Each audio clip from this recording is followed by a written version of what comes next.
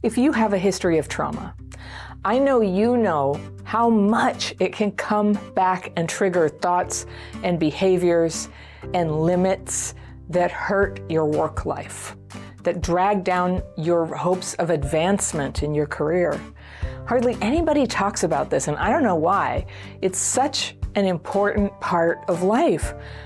Of course, the symptoms of childhood PTSD can hold you back at work. And I'm going to walk through some ways it does that and how you can turn it around. Not just so that you have a fair chance at success and professional fulfillment in your life, and of course, financial security, hello, but because doing work that's meaningful to you, feeling some sense of accomplishment, some personal growth through your work, it's part of how to build a happy life. Now, at any level, work can be stabilizing. It can be a path to overcome the chaos of your childhood. It can be a way to overcome poverty. It's certainly been that for me. And work connects you to the world. And I know some jobs are horrible. I've had some of those too. I know what it's like to have to do work you hate just because you need the money to survive. But work gets us up in the morning. It draws us out into the world, into interactions with other people. It can be a second chance to learn how life works. And it can be a place where you come into your own, where you blossom. Now, even if you don't have that now, even if work is so triggering for you, you're just locking yourself in, there is a path out. And I encourage you to set your sight on that path. Working is a large part of life, and even when work is menial, our engagement with it can be healing and uplifting. It can be a way to bring more good into the world, and that's really important too. So how do you do that? How can a person with a history of trauma rise up like that to become a person who finds joy on the job, who becomes an agent of goodness and of usefulness, who brings peace and comfort and order to environments that would otherwise be, hard-hearted or chaotic? Work is a way you can encourage other people, and they need that. Work is one place where parts of who you really are can show up. And of course, work is a way, to get money. Let's talk about money. Money is how you have choices. Anyone who's ever been stuck and broke without work does not romanticize money. Of money, it's just evil. It's like, no, money is choice. Money is survival, and then money brings choices. Without money, you can be stuck in a terrible situation. You could be trapped in a bad relationship. So it's so important to learn how you can generate money through work so that always, no matter what's going on in your life, you're fulfilled and you have choices. All right. So what are some of the childhood PTSD symptoms that can show up at work and hold you back? Number one, you end up working for people in organizations that untraumatized people would know not to work for. There are people who are abusive, dishonest, exploitative. It's not safe. And there is this tendency in people who grew up having to to fit themselves to unacceptable situations at home, to be just too good at it. It's time to stop. Stop fitting yourself to bad things. Begin to get clear about what your standards are, about what is an appropriate, good, decent, workable situation where you can do your job. What kind of people do you need to work for? Get clear about this. This is one of my symptoms of CPTSD, is feeling like I just get sort of like buffeted around and end up in jobs like the only job that came along in the little that I was able to look for a job because I was really depressed, or, the first place that hired me. In my life, I've paid the price for not exercising choice. And I've ended up in situations where I was really unhappy and I spent all my energy kind of pushing back against the thing I didn't like about the job, rather than going, I don't like this job, I'll go somewhere else. And luckily, ever since I've been in the process of healing my trauma, which is basically like 29 years now, I've been coming up and up and up. So things that fit me when I was younger, less experienced, but also still really underneath the weight of my trauma symptoms. Well, I'm in a different league now, and I've been in progressively better leagues all along where I could learn to, I could do good customer service now that I don't have loss of control of my emotional state, just because I'm triggered. I have a way to, compartmentalize that, put it aside, deliver the good customer service, and then go off and use my tools to deal with the dysregulation that happens. So you can really change your station in life by learning to work with your own symptoms. But for gosh sakes, do not get into work situations that are only going to make it worse. And don't kid yourself that just staying in a bad situation at work, that just staying there, well, okay, I know the thing that you should have, you should keep your job until you've got another one lined up. I know that. But you have to weigh that against what happens to your spirit and your psyche when you sit there and take abuse. And what happens, and this is true in romantic relationships and just bad situations in general, you get eroded when you tolerate bad situations like that, bad treatment. It wears you down until, you'd be at a job interview and you'd be like, hi, I know I'm not worth very much, but I thought I'd try.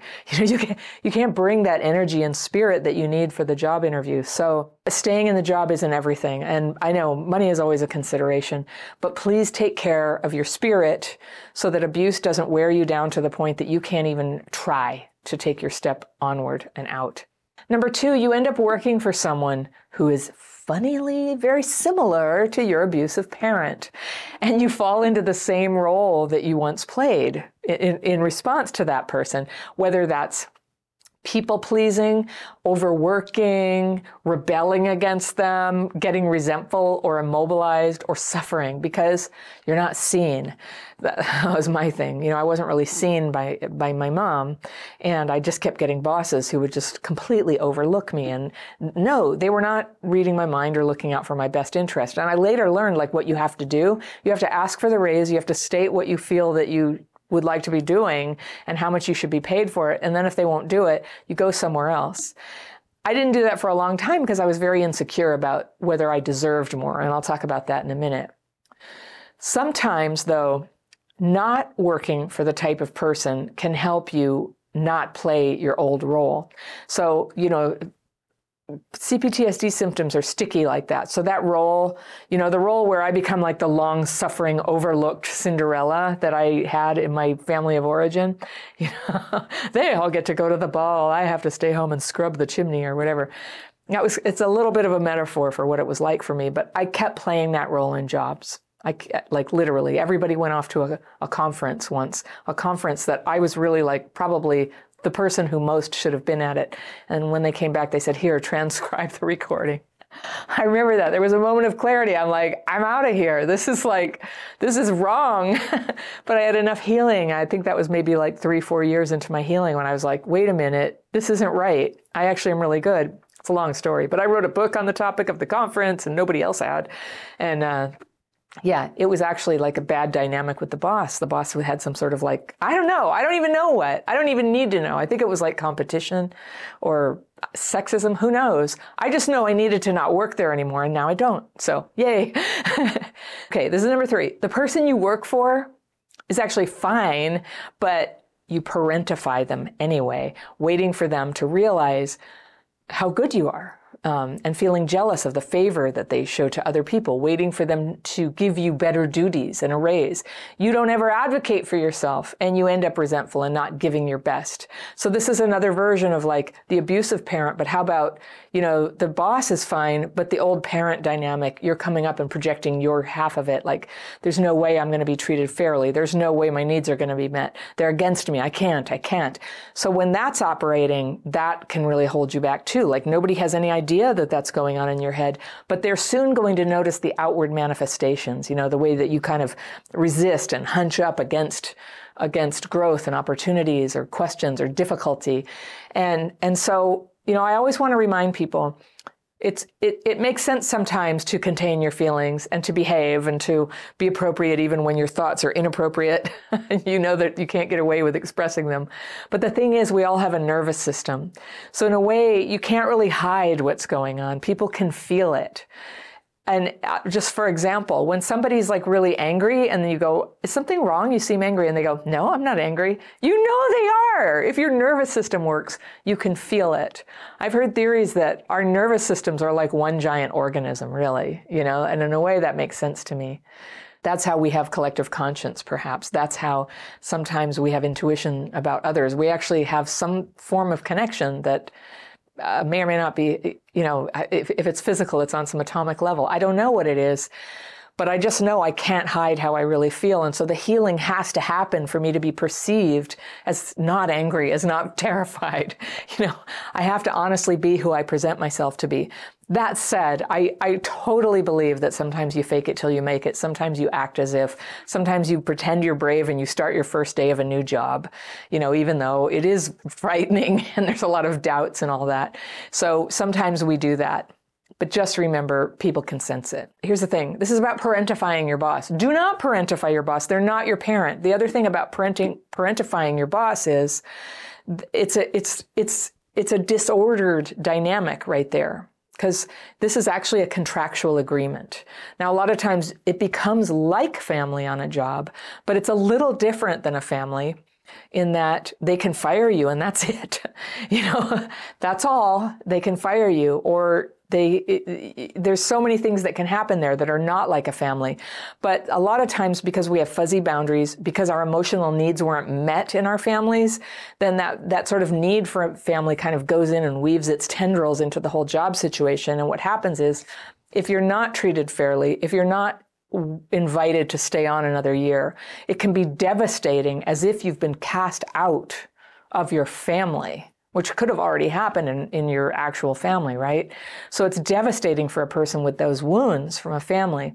So the way to head it off is to learn to have kinds of relationships and to be very clear with yourself through doing your homework, using your tools, having the support of a mentor. I really encourage you to do that. Tools and mentor, very potent combination. I can talk about that later in this video. But you want to do that so that you approach the job with actually a realistic dynamic, that you bring half of that dynamic in of like, this is a contractual arrangement. I have made an agreement with you that you will pay me if I do this job. And if I do this job well, that's one thing. And if I do this job badly, that's another thing. And if I would like to advance in this career, if I would like to get a raise, I really want to do the job well. I want to have a good relationship, but not one where I'm emotionally melting down, acting on, like opening the portals of hell to those old childhood wounds and behaving as a rejected child. I was a rejected child. And I have brought that energy to work, and it doesn't make sense at work. And it's a very difficult position to put somebody in. And it's not something that tends to get you a raise or advancement. So, I can predict the comments from people who are feeling hurt by this and just feel like, but it's not fair. And I'm just going to say, yes, it is fair. A job is a contractual agreement. And if you've been at a job a long time, there are family-like bonds there of loyalty. But in the end, a business has to look out for itself, and sometimes at the expense of its people. That's how it works. And it's hard, but it's how it is. And how it is a very good thing to be able to see, recognize, and work with. So other bonds are more permanent. Other bonds have other obligations, to stick with you through thick and thin, to love you even if you can't do your job. That's a different bond. So there's so much, my career was so liberated and set free. Like, I was very stuck. I've often told people here, I couldn't get a job at McDonald's when I was 16. And I often got jobs because of my smarts, but a lot of because of the emotional energy I brought to jobs, and that made me difficult, unreliable, kind of a handful at work. I didn't get along with some people a little too much of the time. I did not advance. They couldn't put me in charge of things. And so I often had this beautiful luxury of being able to create a job for myself, but it never involved moving up. And there was a real ceiling on how much money I could make. And that was not acceptable, because for 9 years I was a single mom. I had to have enough money to get by. I had to do it. And so I did something different that when I learned this lesson, and I left that job. I went and got this other job. And this was I was very surprised. I got a 50% raise when I got a different job from the job that I had been, very miserable and feeling stuck. Then later I went back to the old job and got another raise that was effectively double what I had made there in the past. And it was actually appropriate for my level and my education and for what I was contributing. the place that I was working, if you were to ask me now, I wish I hadn't gone back there. Yes, I got money, but I was still working for the same people who didn't think I was worth it, who complained, who didn't give me opportunities. And there were so many ways that job was like having a terrible boyfriend. I used to say that it's kind of like having a boyfriend who won't commit, and you've had children already and they still won't commit and they won't help out, and they won't, that's what it's like, well, that's interesting, because that's what was going on in my real private life. That's what was going on. And that's what happens. Unhealed trauma leads us into trauma-driven behaviors that are just going to keep playing out as that thing that is unhealed. So I had not healed that part of me that it's hard to define. Like, why would I do that? Why would I get into a relationship and have kids with a guy who wouldn't commit to me? Why would I do that? It was a lot like the dynamics in my home. I didn't have that kind of like diehard commitment from my mom, and my dad, my birth dad, who did feel that way about me, died when I was a teenager. And so I don't know, I just kept crap fitting myself. That was one area that I could crap fit really well, and so I did. And I was very driven by a fear, like, I'm never going to have anything. I should just take what I can get, job-wise, partner-wise. I should just take what I can get. And it all worked out. I'm very happy now, and my life is full, and I have kids, and they're adult kids now. And so healing, it's funny how our healed life can work with us wherever we come from. It can work with whatever wounds there are, and life can unfold and be wonderful anyway. So don't worry. Don't worry if you've got problems right now. Don't worry if you're stuck in old patterns. But listen to me, because I'm telling you a list of things at work that can really hold you down. And you can start changing those even if you don't have everything worked out in your life. All right, you ready for another one? Okay, this is kind of an extension of the last one. And this is where, you've sort of slipped into a family dynamic at your job, and all of your energy is about trying to make them get it about you, what you can do with that energy is to take it and improve your skills and your knowledge and your options.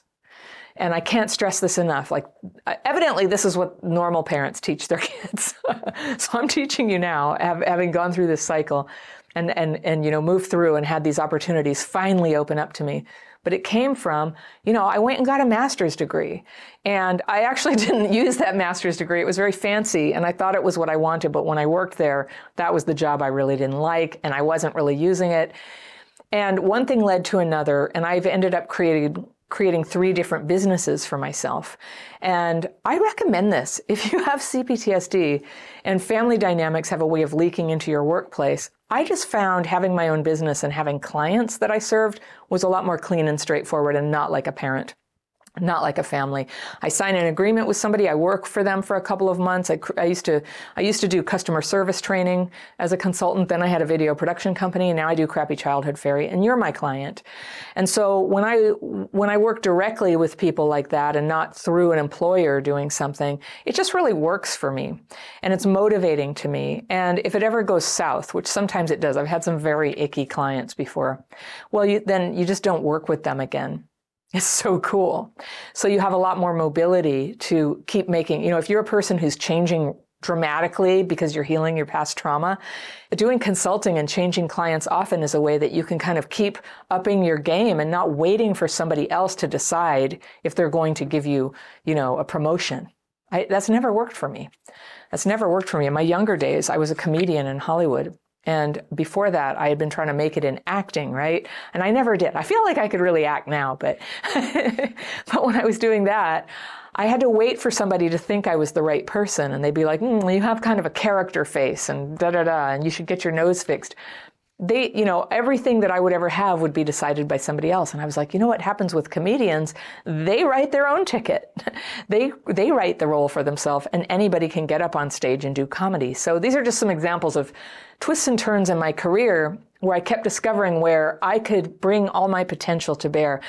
I think that my upbringing, my trauma symptoms had really diminished and marked me as somebody not quite suitable for things that I actually was capable of. I had a lot of growth to do. And I have set myself free. And honestly, Crappy Childhood Fairy, everything I told you of the work that I've done before, it all came together into this job. So you never know. If you keep working on yourself and your skills. By the way, that video production company, I had to teach myself to edit on Google. I Googled, how do you edit video? That's how I did it. And then I started charging money for it. And I got people to pay me. And eventually I hired a staff. But I still, to this day, I do know how to edit video. I taught myself how to do it. So when people say, oh, I don't have an education, I'm like, okay, education is a thing. It's valuable. It's real.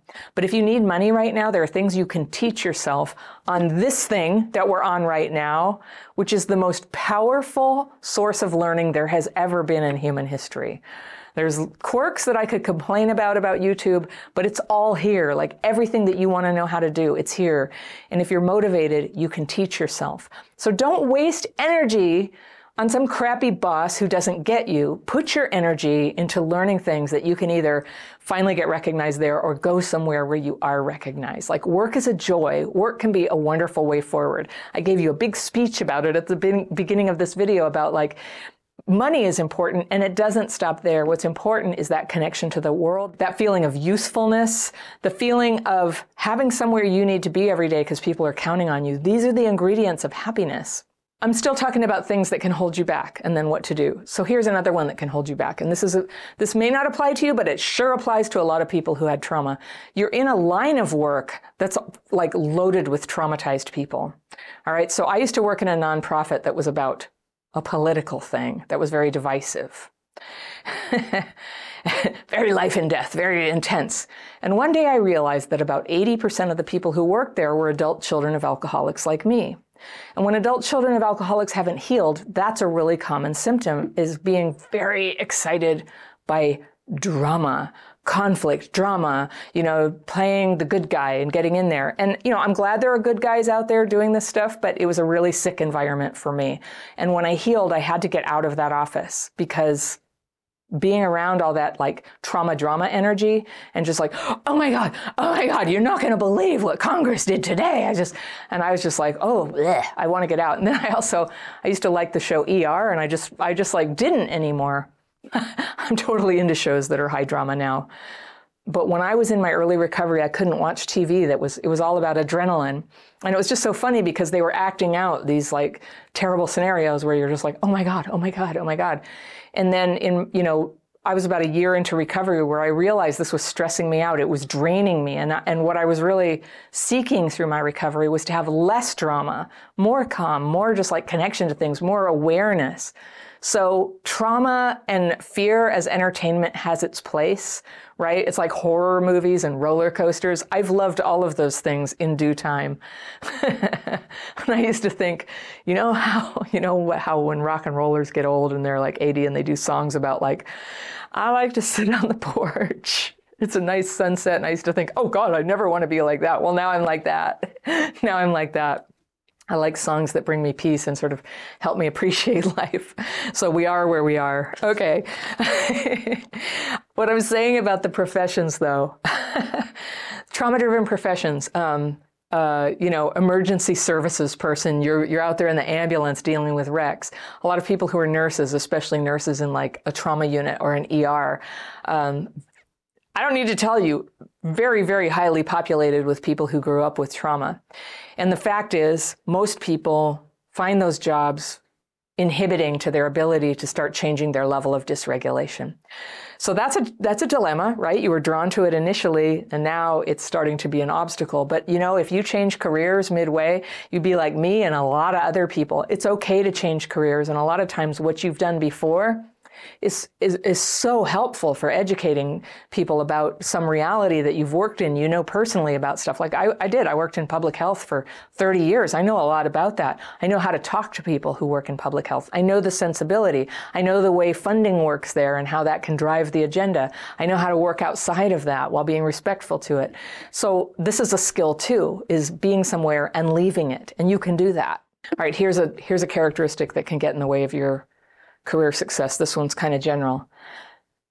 Trauma response, okay? Fight, flight, freeze, fawn. Fight, that's where you get very argumentative and high conflict. Flight, you escape, you run away, you drink, whatever. Fight, flight, freeze. Freeze is you just take crap, you don't do anything about it. And fawn is you're like, oh, let me try to make you feel better. I'm sorry you're mad at me, let me fix it. Okay, so those are 4 trauma responses. There may be others, right? Fix. Other things that start with F. That's a trauma response, right? I won't go there. But your trauma responses are too strong. So when work is stressful, which it can be, your trauma responses come off and it's just too strong. You're too argumentative. You're too escapist. You don't show up for work. You call in sick when the going gets tough.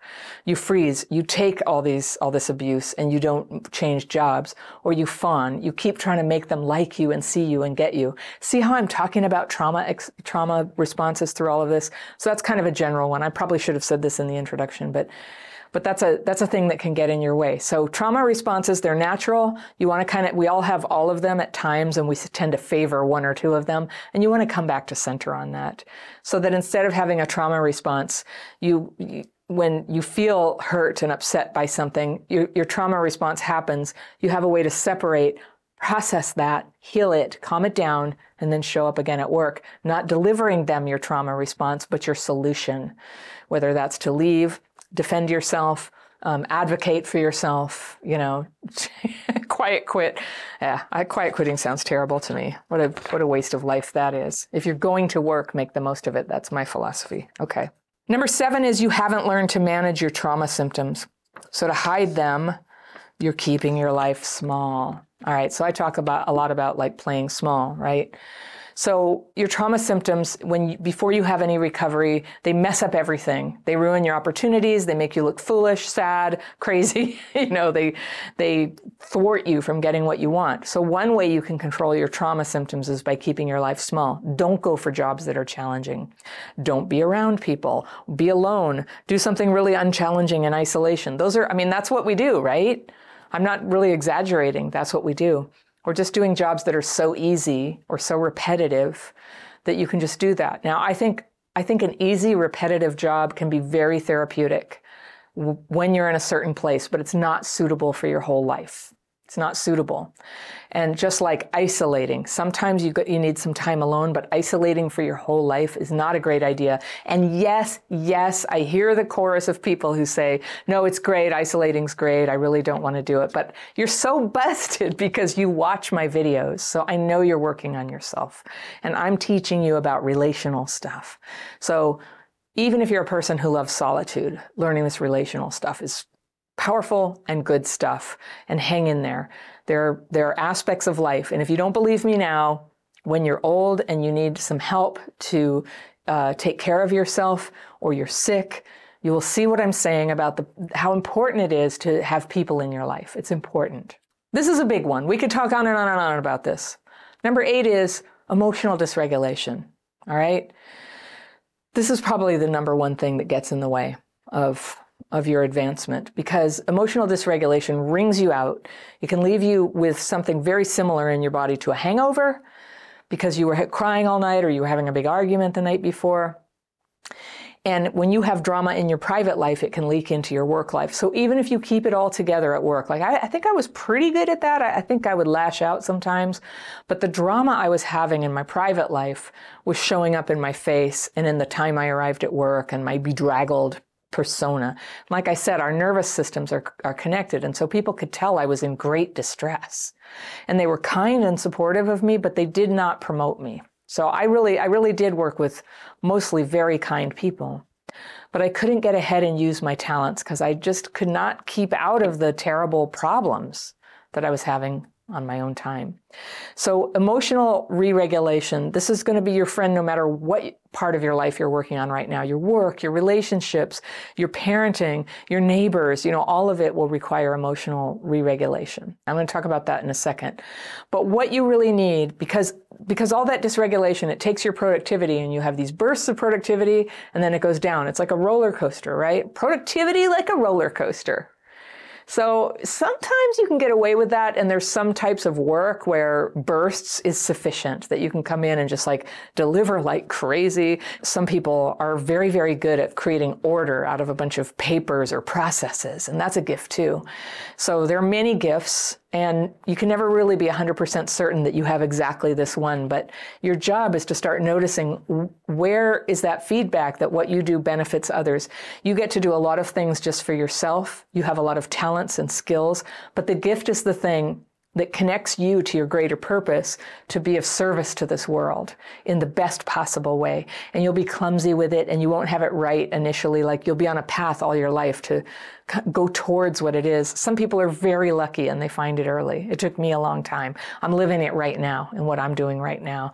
And it just is so much happier. There's so much more abundant energy every day to do it, because it just feels like what I'm made to do. And everybody deserves to have that. Healing trauma is essential for you to discover that in yourself. So whatever you do for a living, and when I was first learning this, I saw a parking lot attendant. They weren't even the attendant. They were the guy who sweeps the parking lot and just gets the fallen leaves out of it. And they were so kind and uplifting. And it was at a hospital. I had a long period where I was in and out of the hospital. And I would enjoy so much seeing this parking lot guy, because he was kind and friendly to me, and he would sort of help me change I think he might have been a healer, actually. I'd be going into the hospital for some dreadful thing. I'm fine now, but I'd be going in and he'd be like, "Hey, how's it going?" And there was this funny way he sort of changed my whole attitude to like, "I'm so grateful that I have healthcare to deal with this problem." My whole attitude would change. He wouldn't lecture me. He didn't say it. He just emanated it. And through working in a parking lot, which I'm sure was not the best paid job, he exhibited joy and optimism that was transmissible. And I received that. I met a lot of really gifted people when I was in and out of the hospital. But if you've ever been in the hospital, they don't all have that. It can be rough. Sometimes some people are just like mean. They're mean and they don't care. I don't know. It's a mixed bag out there, but my growth in healing is where I stopped focusing so much on how somebody was mean once to me in the hospital, or well, more than once, okay, and more on, I admire these people so much. I want to be like that. I want to develop the things in myself where I'm that person for somebody else, and they start to have that experience of having their attitude lifted because of some incidental contact with me, even when I don't know I'm doing it. Like, wouldn't that be great? Thank you so much for listening. If you love my content, think about joining my membership program. You can find out more information about that and all my courses and coaching programs at crappychildhoodfairy.com. Remember, healing is possible. People with childhood PTSD can have a wonderful life. Sometimes we just need a few workarounds. I'll see you next time.